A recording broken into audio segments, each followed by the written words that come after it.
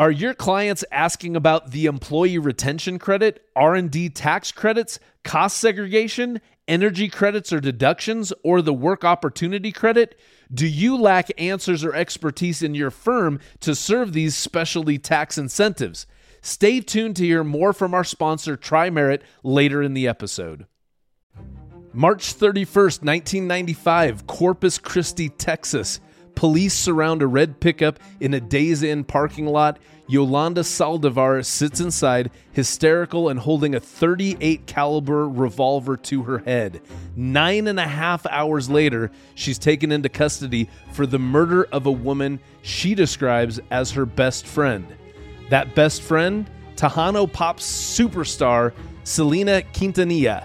The murder occurred just 3 weeks after and as a direct result of Selena confronting Yolanda for allegedly embezzling $30,000. If you'd like to earn CPE credit for listening to this episode, visit earmarkcpe.com. Download the app, take a short quiz, and get your CPE certificate. Continuing education has never been so easy. And now, on to the episode.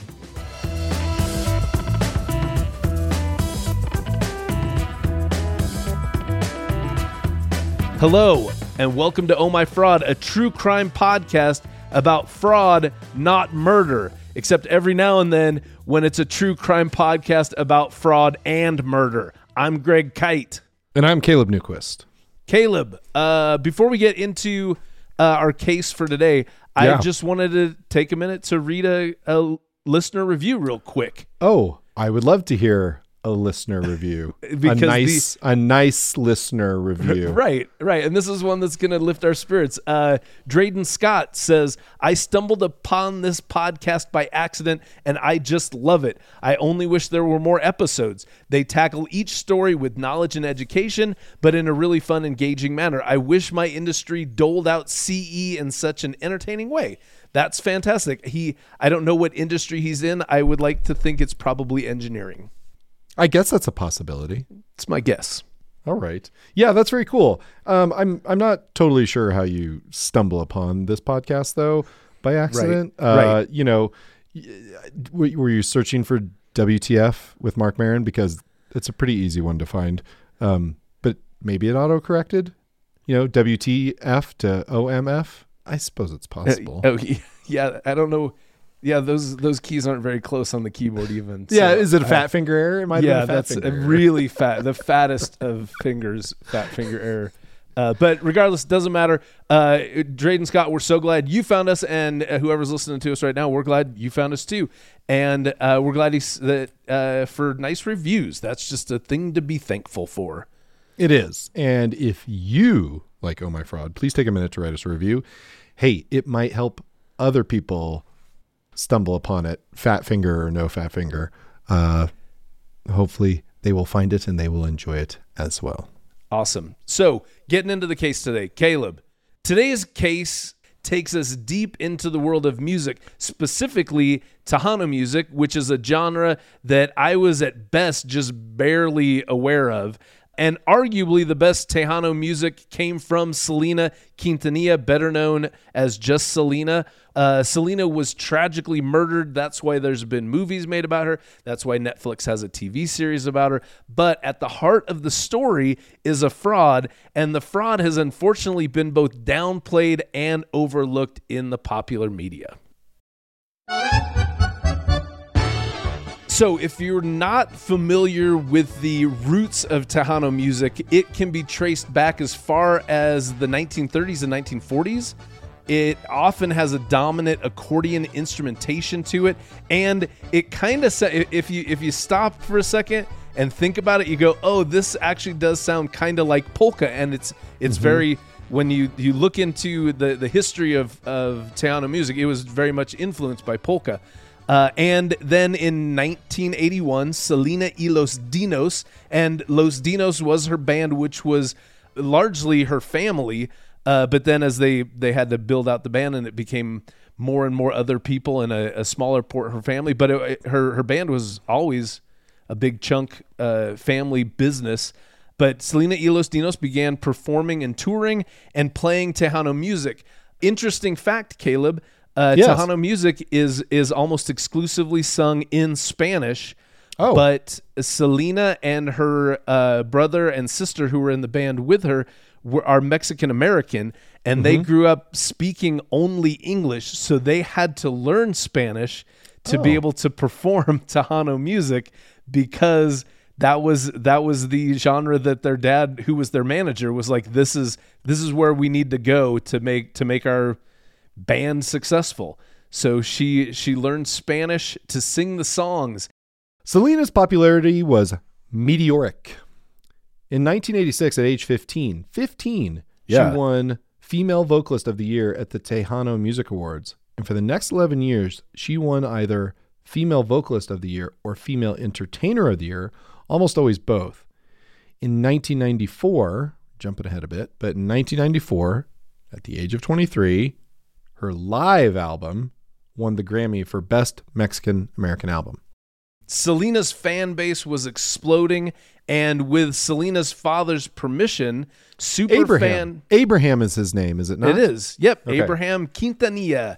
So, who actually, fun fact, he was in a band called Los Dinos when he was a younger man. Oh. Which is where the name Los Dinos came from. And his band had a little bit of success. They recorded some albums and they got some local airtime on the radio. But once he started having a family, the pressures of family made him step away from his dream. But then he gave it new birth with his children and with their talent that they were showing as young kids. Fabulous. So with Abraham Quintanilla's permission, superfan Yolanda Saldivar started the Selena fan club in 1991. And again, it's some of the accounts of the story are pieced together from different sources that I was able to find. The sense I got was that somehow Yolanda just got the family's phone number and kind of pestered them until they were like, fine, start a fan club. And that was Yolanda's introduction to the Selena, the factory. That kind of, isn't that how all fan clubs start? The most annoying fan is the one who ends up running the fan club. Oh, I've got to assume if anyone was famous enough to where a fan club started spontaneously, whoever's running that fan club has got to be just a piece of work. For example, I do not want to meet the person who's going to run the Oh My Fraud fan club. I don't want to meet that person. You just start the club. Just start the club. But you can't use our likeness without our permission, and we're going to take our cut, okay? But just start the fucking club. You don't have to talk to us. Which is impossible and I think that's really... We'll just tell you where to send the money. With Yolanda, part of the reason why she was a super fan is that she desperately wanted to meet Selena and to be a friend to Selena. And interestingly enough, by running the fan club, and she ran it successfully, by running the fan club, she was able to do exactly that. She met Selena, and she, like I said, because of her success with the fan club, she and Selena were pals because of that. Yolanda lived in San Antonio, Texas, which is just about 2 hours northwest of Corpus Christi, which is Selena's hometown, and that was kind of the base of her operations. May I just say, yes, has been established on prior episodes, and this is a little bit of a sidebar, so apologies to those of you who like a linear storyline. Relax, we're getting there. Yeah. Fucking keep your pants on. It has been established, and I feel it incumbent upon myself to disclose that our Texas geography is for shit on this show. It's pretty bad, to the point where I checked and double checked what I just said before I put it on paper. So I don't know for a fact off the top of my head that San Antonio is 2 hours northwest of Corpus Christi. So please, if you feel so moved, just double check Craig's homework. Okay. Yeah. That's all do that and then start a fan club. for us. Back to the story.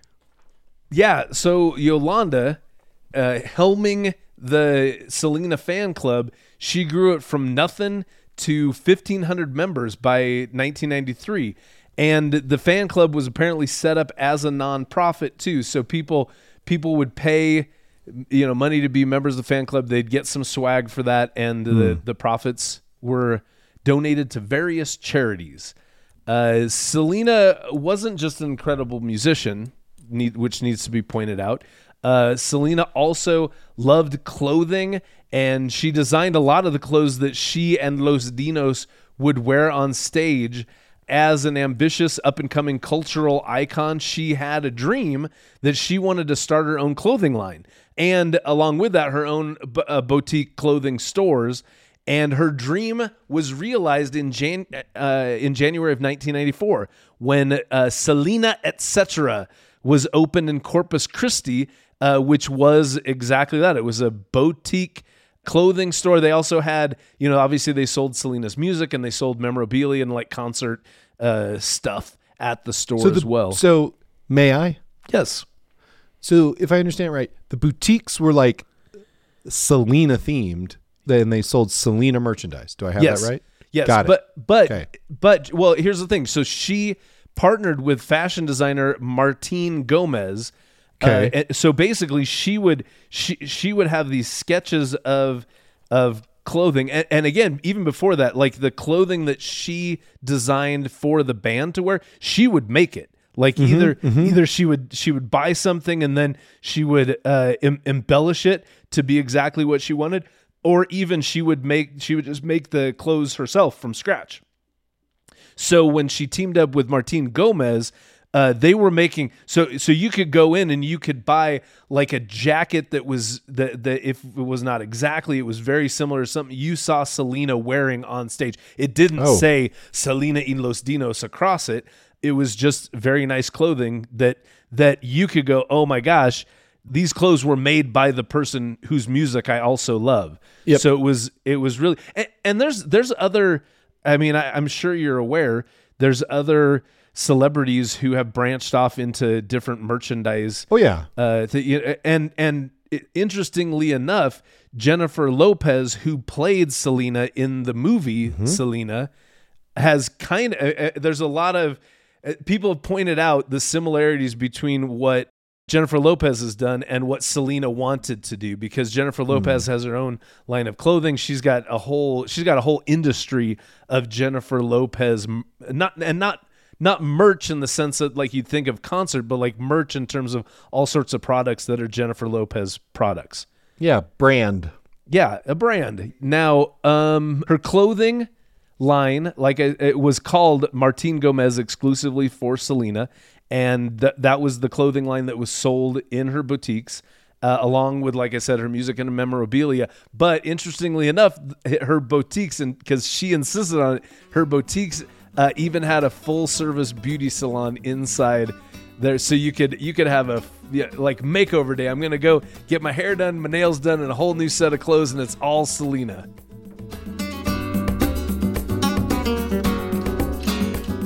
Selena's dad / manager was a businessman. He had opened his own restaurant. He managed the band. He started his own record company and studio. But when Selena's empire expanded into retail, he couldn't really help. He was obviously he was busy, and it seems like there's a lot going on. Yeah, there was just there was a lot of hustle in the Quintanilla family. A lot of hustling going on. Yeah. Which, kudos. But yeah, there's only so much you can do, right? Right. So Selena's recording and touring schedule precluded her from running the boutiques herself, naturally. Right. She also being spread too thin. Right. Busy on the road, whatever. She needed someone she knew and trusted to run these businesses, so she turned to Yolanda. In the fall of 1994, Yolanda became the manager of the boutiques. Yes, boutiques, plural.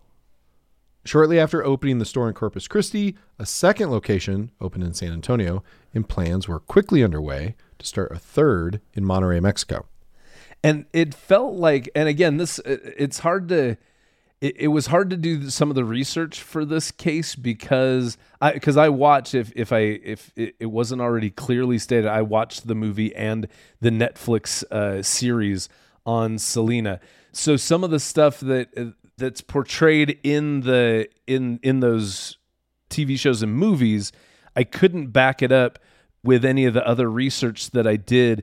But at least from the TV show specifically, it sounded like it was one of those hiring decisions where it's like Selena was trying to run him herself and just couldn't do it effectively. Sure.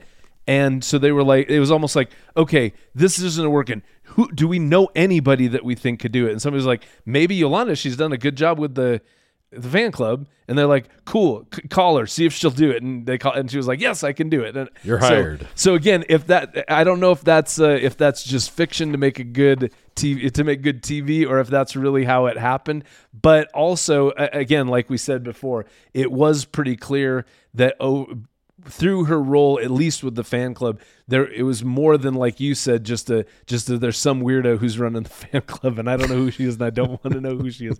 There was an actual relationship that developed. So which obviously was, I'm sure, instrumental in them landing on her, even if they didn't vet her skills as being able to manage a retail store thoroughly.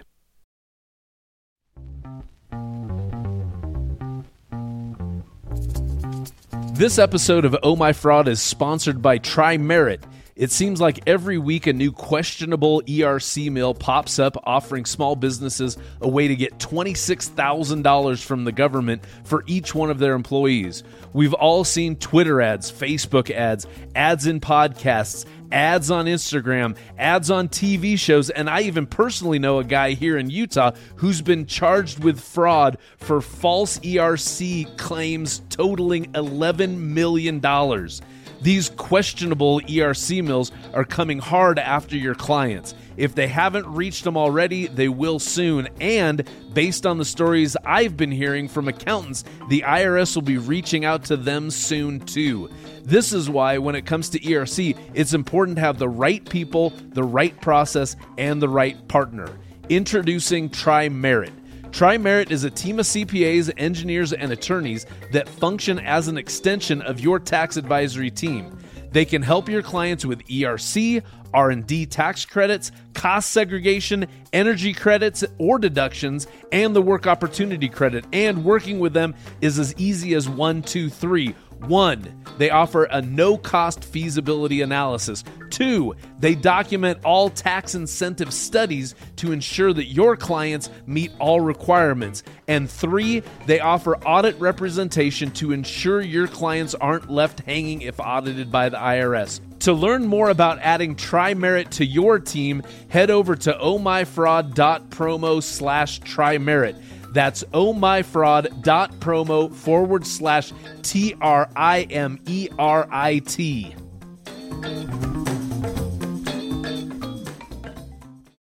Caleb, totally taking a left turn from that. I love a left turn.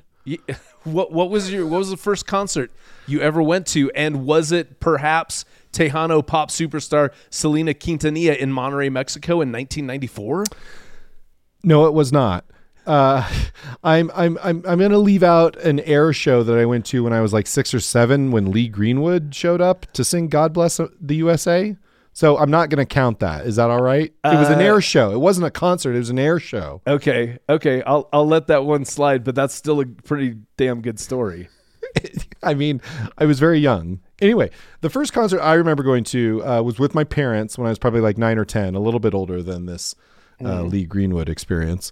And we saw Travis Tritt at the Nebraska State Fair. Ooh, that's like country on country. Very much so. Yeah. In those days, the Nebraska State Fair was in Lincoln. It's not in Lincoln anymore. But they held the concert at the Bob Devaney Sports Center. That's where they play the basketball games. So he did the show, and then he came back for an encore, and he was drinking a Bud Light. And the audience went nuts. And my dad, who was not a drinker at the time, thought that was in poor taste. A country singer drinking a beer on stage. Yeah, Travis Tritt, no less. Yeah, he was. And I bet you would probably not have tasted alcohol to this day had it not been for the bad influence of Travis Tritt. Yeah, I should blame it on Travis Tritt, shouldn't I? Yeah. That seems like a pretty logical thing to do. He's deserving of the blame. I think so. What about you, Greg? What about you? Was it? Did you see? Was it Nirvana? Was it Sonic Youth? Oh, you're in the Northwest. You grew up in the Northwest. There must have been music everywhere. Yeah, no, there wasn't. Not for me. Not for nerdy suburban Greg. Mount Lake Terrace, Washington, Greg. Exactly. Yeah, mine. It was not a super grunge concert, which would have been cool, but my first concert definitely beats Travis Tritt's Silver Bullet tour.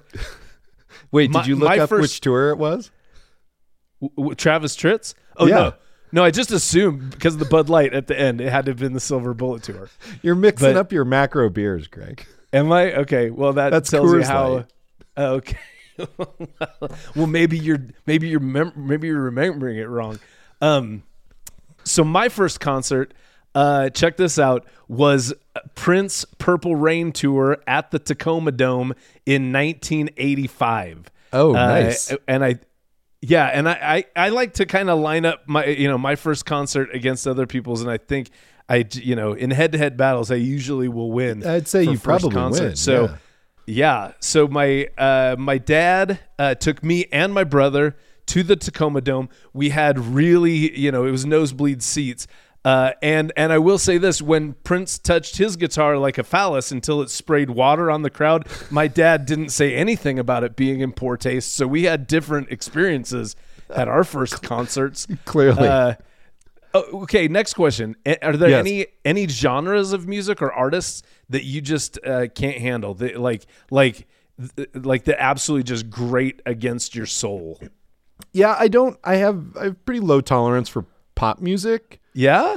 Yeah, like if Ryan Seacrest is on a first name basis with somebody, then I'm probably not interested. Dude, not me. I'm a sucker for pop music, so much. I absolutely am. Yeah, so there's exceptions. Like I like Rihanna, I like Adele, Lady Gaga.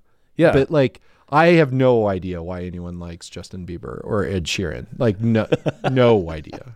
It just I'm like, well, I'm with you. Adele's a goddess, so I hear you. She's wonderful. Okay, so in terms of bands that you just can't handle, for me, absolutely Neil Diamond, Billy Joel.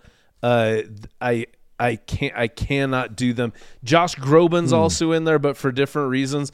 I have walked out of stores because Neil Diamond has come on over their sound system. And I have a theory that I can't handle him because Coming to America, I think, got stuck in my head for the entire year that they came out. I just could. His songs are like earworms, and there's something else that that I just can't handle. The dude could write pop songs. He could write pop songs. What's the Josh Groban thing? What's that about? I don't like his demeanor. He's very kind of sanctimonious. There's definitely a. It just seemed the operatic tone in his voice feels like he's being condescending to me. I don't know why. To me specifically, like he's going. Are you intimidated, Greg? Are you intimidated by his talent? No, I'm not. I feel insulted by it. I feel like he's personally, just through the timbre of his voice, that he's personally saying that I'm not as good as him. And that pisses me off. Josh Groban. You can't be the only person having this experience, though. And then he has these perfectly relatable cameos in The Office, and I go, but I hate you. So I have this, I'm laughing at your joke, but I hate you as a musician. So, but just since I'm sure he listens to the podcast, Josh Groban, meet me in the alley. I'm going to kick your ass.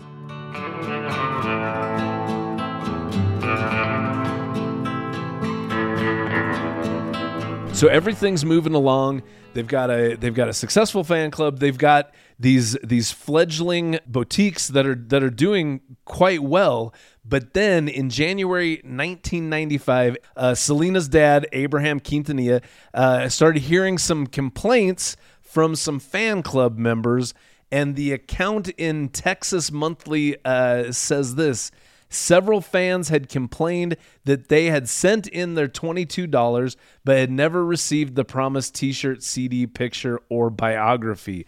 I do, just a quick aside, it's a demonstration of the inflationary time that we're in right now, that $22 in 1995 would get you a t-shirt and a CD and a picture and a biography. Seems like nowadays you'd at most for $22 maybe get one of those four things.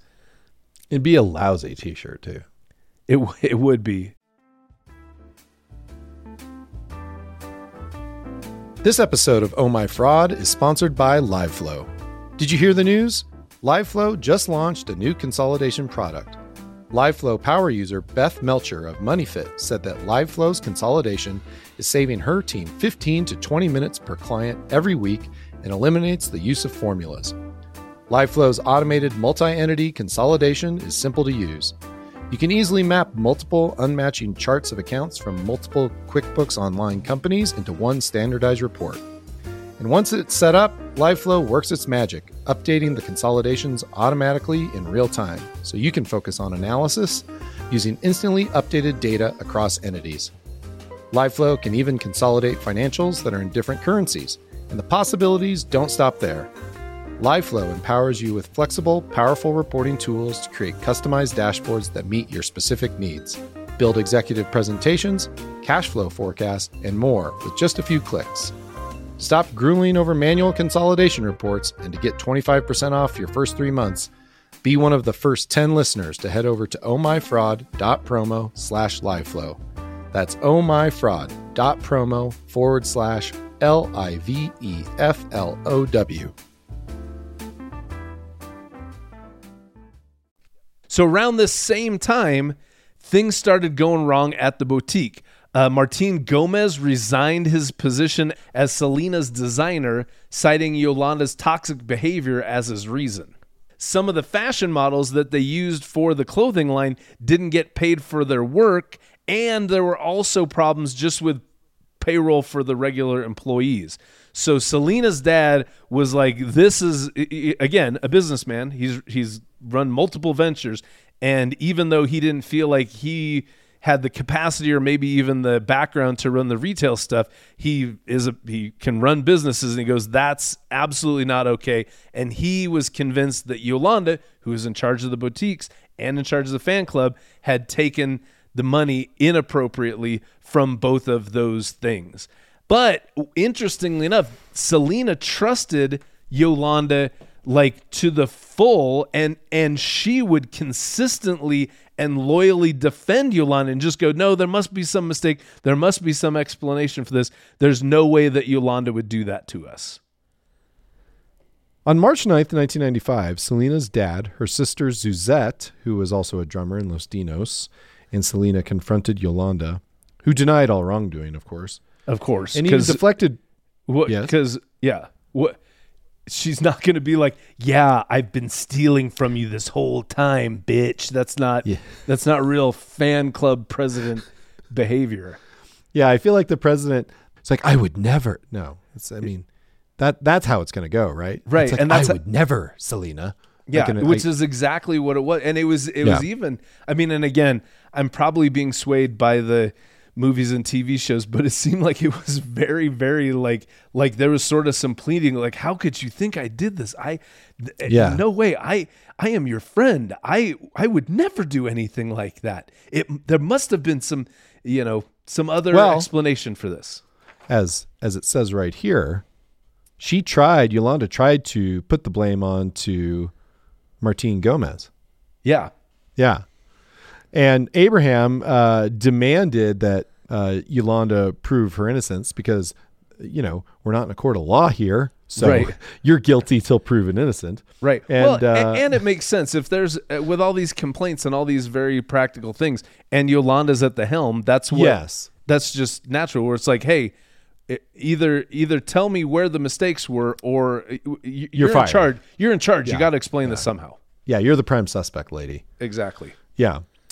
So Abraham demanded that Yolanda prove her innocence, and by the end of the meeting, Yolanda was relieved of all her duties pertaining to the Quintanillas and their various businesses.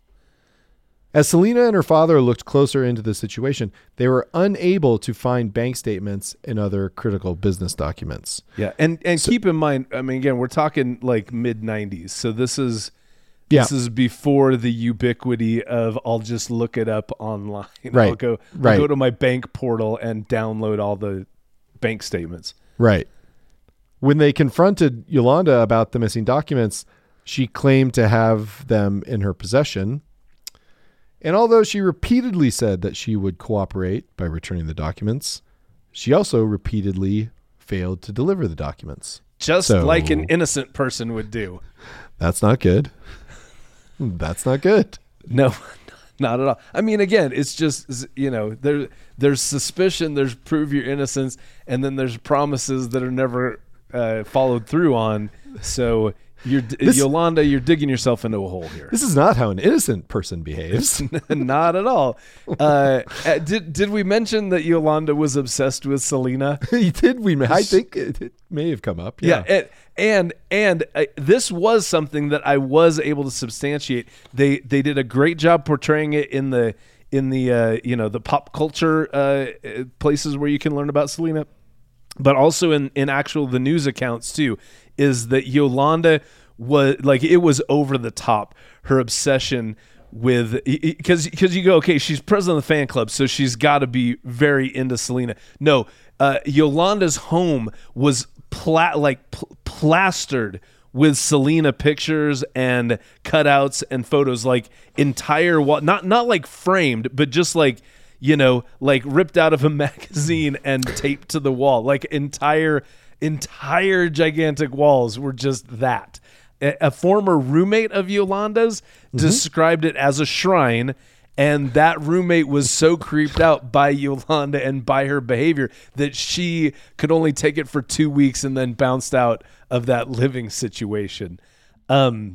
Yolanda's life and her identity revolved around Selena, and again, obviously, her identity was fan club president. It was manager of Selena's boutiques, but it also was just this friendship with Selena was so incredibly important to Yolanda. And at this point, it's obvious that that was being taken away from her because of her alleged embezzlement of the money from the Quintanilla empire. And on March 13th, 1995, Yolanda bought a .38 caliber pistol. Funny things about the account is she bought it and then she returned it and then she bought it again. Which in on Texas, March 30th, which in Texas, for what it's worth, totally fine. Do it as much as you like. That's just a Tuesday. That's a Texas Tuesday. That's an afternoon. Yep. Do you have this with a pink handle? No. Okay, then I'll just get it again. Can I have it? I'll just have it back. I have the receipt. Right. It's okay. On March 30th, Yolanda had just returned from a trip to Monterey, and Selena met with her to finally retrieve all the missing paper bank statements and other business documents that Yolanda still had. And at the meeting, Yolanda told Selena that she had been raped while she was in Mexico. So Ooh. Selena, again, just demonstrating that Selena was a friend. Even in the midst of all this business bullshit, Selena's like, oh, that's horrible. And in an effort to help Yolanda, took her to a doctor to be examined. And at the clinic or wherever they were at, the results came back and it was like, no, it's inconclusive that anything happened to Yolanda. And so after that, Yolanda confessed to Selena that she hadn't actually been raped. So Selena's just like beyond any last shred of patience with Yolanda. So she returned to the Days Inn Motel where Yolanda was staying in Corpus Christi. So obviously tensions were sky high because Selena had been repeatedly lied to by her trusted friend. And not just her trusted friend, but her trusted friend who she had defended like vehemently to her family, where her family's going, this lady's bad news. And Selena's like going, no, she couldn't have done that stuff. And now it's just becoming crystal clear to Selena that's like, yeah, this lady is toxic bad news and she's been lying and stealing from me. And so from Yolanda's perspective, her world was being taken away from her. And so this whole confrontation about these documents that ended up taking them to doctors because of, claims of being raped, and now they're back trying to get the documents again, and this confrontation just completely exploded. And Yolanda pulled the revolver out of her purse. They were in a pickup truck, and Yolanda pulled the revolver out of her purse. Selena started to run away, and Yolanda shot her in the back while Selena was running away. Yolanda screamed, "You bitch," as she shot her. Selena dragged herself into the lobby of the motel, and her last words that she said, they were like, "Who did this to you?" And she said, "It was Yolanda." Paramedics arrived 3 minutes later, which seems like a world record. But shortly after arriving at the hospital, Selena died from blood loss and cardiac arrest. Yolanda stayed in the pickup truck, had a 9.5-hour standoff with officers before she was taken into custody.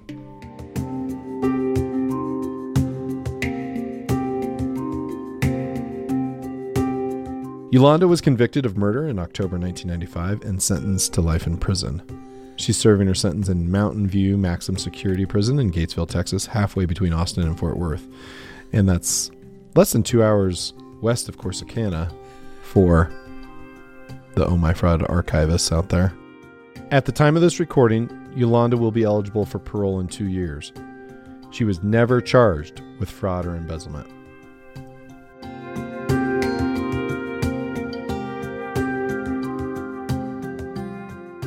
So, Greg, did we learn anything?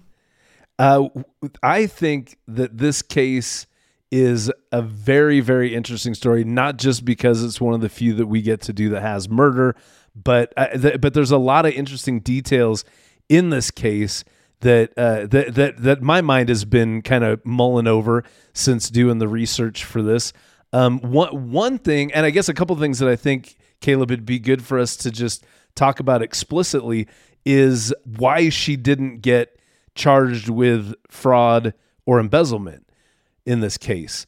One of the things that I found, and it was a little difficult to even find this, but it looked as though from my research that there was like a preliminary hearing where her family testified about Yolanda's embezzlement, but then it never really went anywhere from that. I didn't find anything other than just a brief account about an initial hearing. That makes sense to me because we're only talking about $30,000.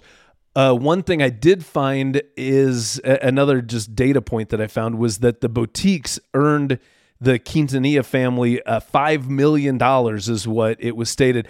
I hated that data point though, because in none of the things, there was multiple places where I found them saying that the boutiques earned $5 million, but it never said like in what time frame. It wasn't like they earned $5 million a year. That was their annual revenue. It never said from when they opened in 1994 to, and just epilogue point, those boutiques were closed in 2009 finally. So they had a very long life after Selena passed away, but maybe it was $5 million over that whole time. But then if you look at that, you go, okay, that's, 15 years, and Yep. $5 million over 15 years isn't a real amazing business. Not a great business. But I guess fine business. It's okay. It's a good side hustle. But regardless, you can say $30,000 was stolen from a venture that earned in some period of time $5 million, and you go, okay, 30,000 would have been nice, but it's not a life or death issue for that venture, and definitely not for the Quintanilla empire overall, because the boutiques were just a small part and maybe even, and again, this is my speculation, possibly the smallest part of the Quintanilla empire. But then you also look at this where it's like, okay, if they're going to pursue embezzlement with Yolanda, the only reason why they'd want to pursue that is if they could get the money back. And it does not, nowhere does it sound like Yolanda invested the $30,000 that she stole in gold bars that they could go get. The money was just gone. Right. And it's pretty easy to do a cost benefit analysis of how much is it going to cost us to pay our lawyers to go after someone who probably doesn't have any kind of net worth to speak of at all. And then you go, oh yeah, it's not there, period. This episode of Oh My Fraud is sponsored by the South Carolina Association of CPAs, also known as SCA CPA. Hey, Caleb, I love diving into a juicy fraud case with you, right? But check this out. There's a place where accountants get together and talk shop and share knowledge about everything accounting related, including stories about untamed financials. Oh, tell me more, Greg. At every single one of my state CPA Society events, there's a mountain of practical insights and experience. You get to meet other accountants, share knowledge, and even hear some firsthand accounts of financial intrigue. And here's the kicker, Caleb. You'd be hard-pressed to find a better place for networking. I joined my state society as an undergrad during the depths of the Great Recession, and before I graduated, I had multiple job offers, all from firms that I connected with through my state society. Hey, that all sounds pretty good, Greg. But what else does a state CPA society bring to the table? They bring lifelong professional friendships, networking that'll turbocharge your career, and leadership opportunities. And on top of all that, your state CPA society is an unwavering advocate for you and for the profession. State CPA associations keep their fingers on the pulse of the constantly shifting business, regulatory, and legislative landscapes to keep you on the cutting edge and to protect the CPA profession. And as you know, protecting the profession means securing your livelihood. And hey, wherever you're tuning into the podcast from, be it the Palmetto State or some other state with a lamer nickname, there's a CPA association in your corner ready to ignite your accounting journey. If you're ready to find out why CPA Association membership is for you, head on over to ohmyfraud.promo/SCACPA. That's ohmyfraud.promo/SCACPA.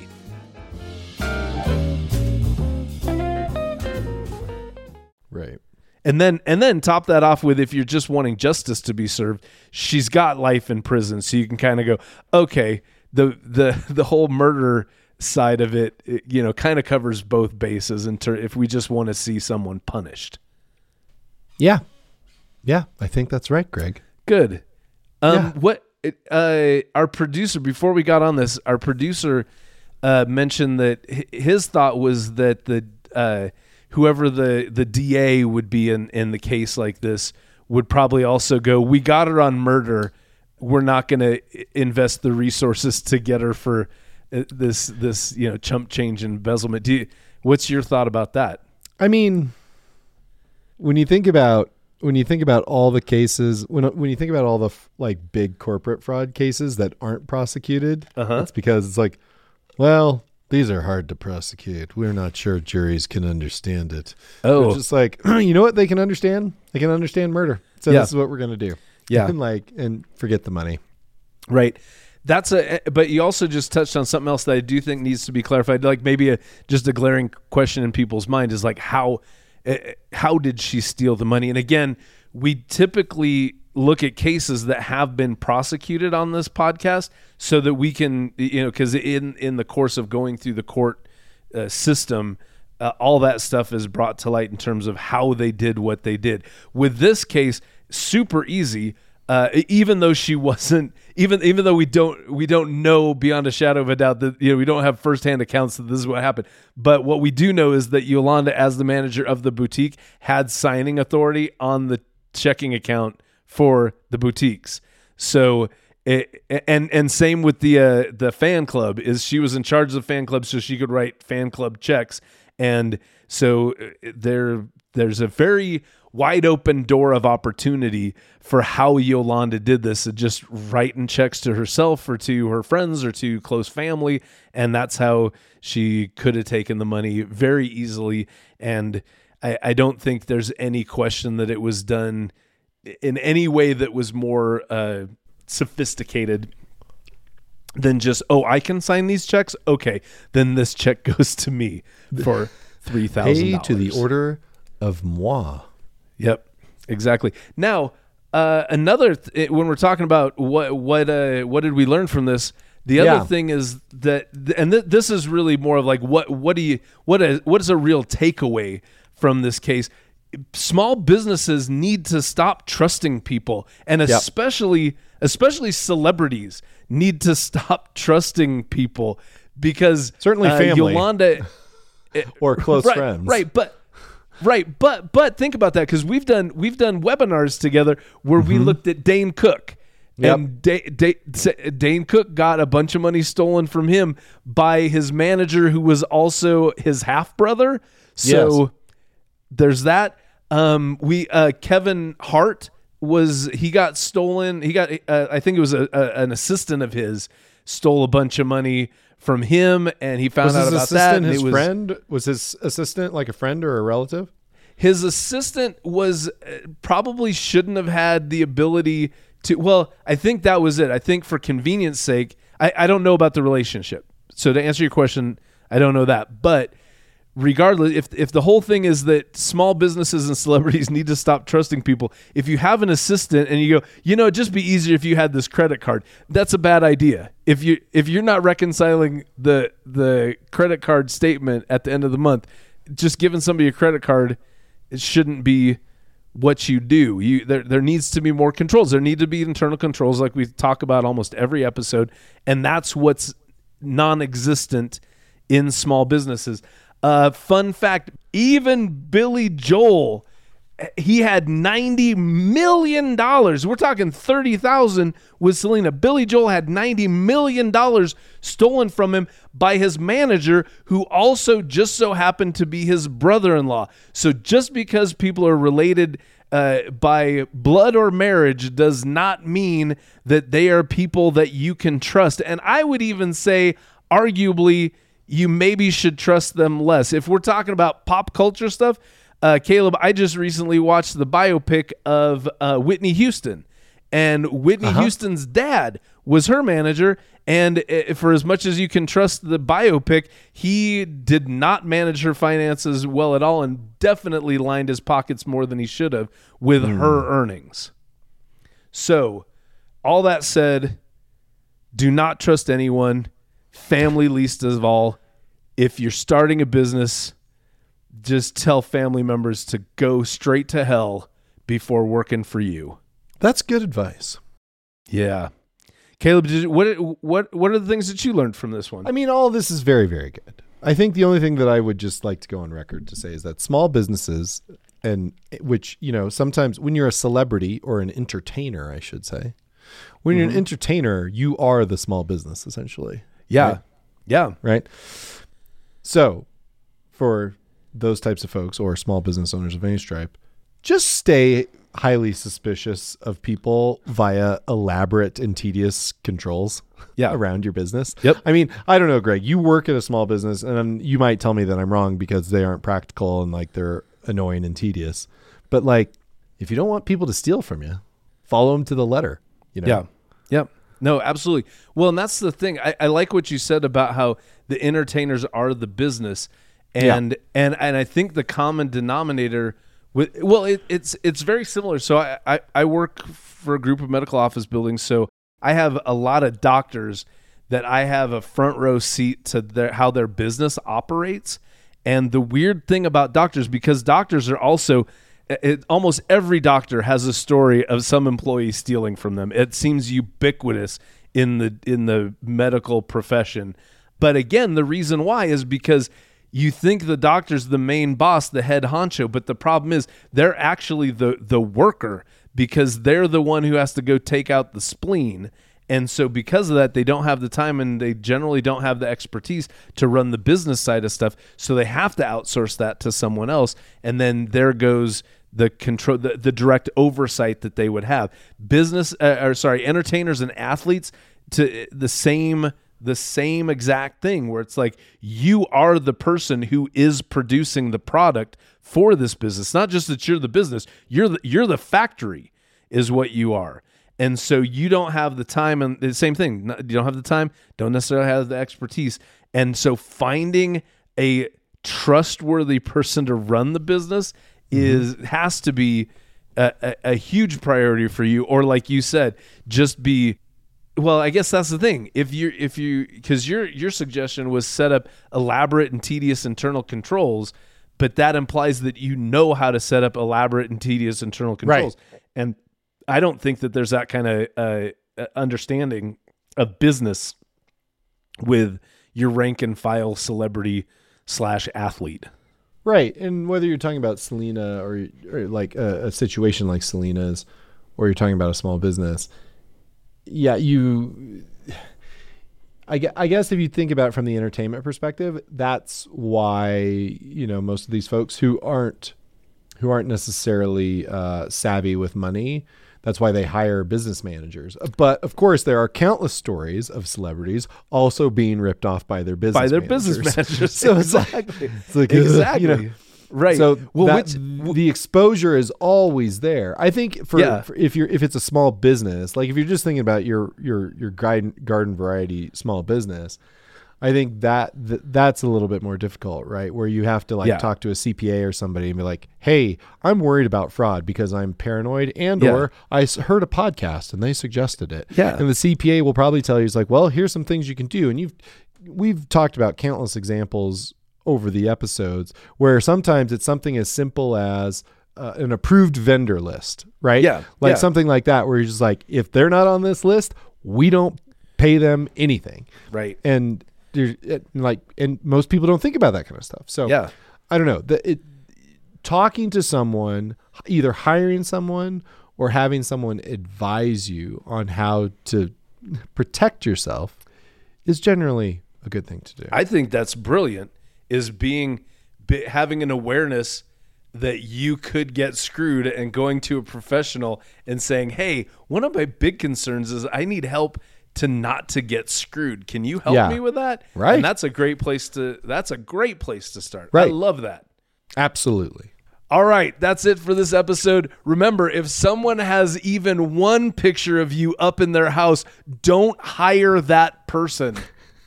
That's good advice.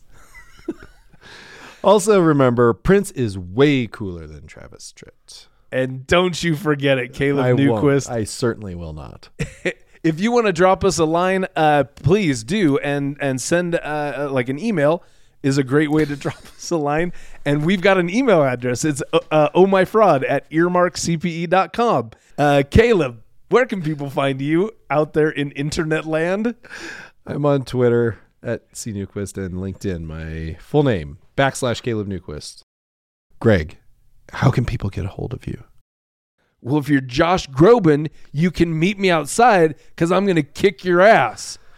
Anyone else can get a hold of me on Twitter @GregKite. I'm on Twitter less and less now. Same. LinkedIn /GregKite. Yeah, Elon Musk just ruined everything. I would argue if I could. Oh My Fraud is written by Greg Kite and myself. Our producer is Zach Frank. If you like the show, leave a review. It helps people stumble across this podcast. And we might read it on the podcast. Maybe a dramatic reading. Yeah. Subscribe on Apple, Stitcher, Spotify, wherever you listen to podcasts. Any podcast platform. It's on there. You can find it. It is. You will. If you're an accountant, listen on Earmark. That's another place to get podcasts. Mm-hmm. And then you can get CPE. Yep. So easy. So easy. Join us next time for more avarice, swindlers, and scams from stories that will make you say, "Oh, my fraud." Oh, my fraud.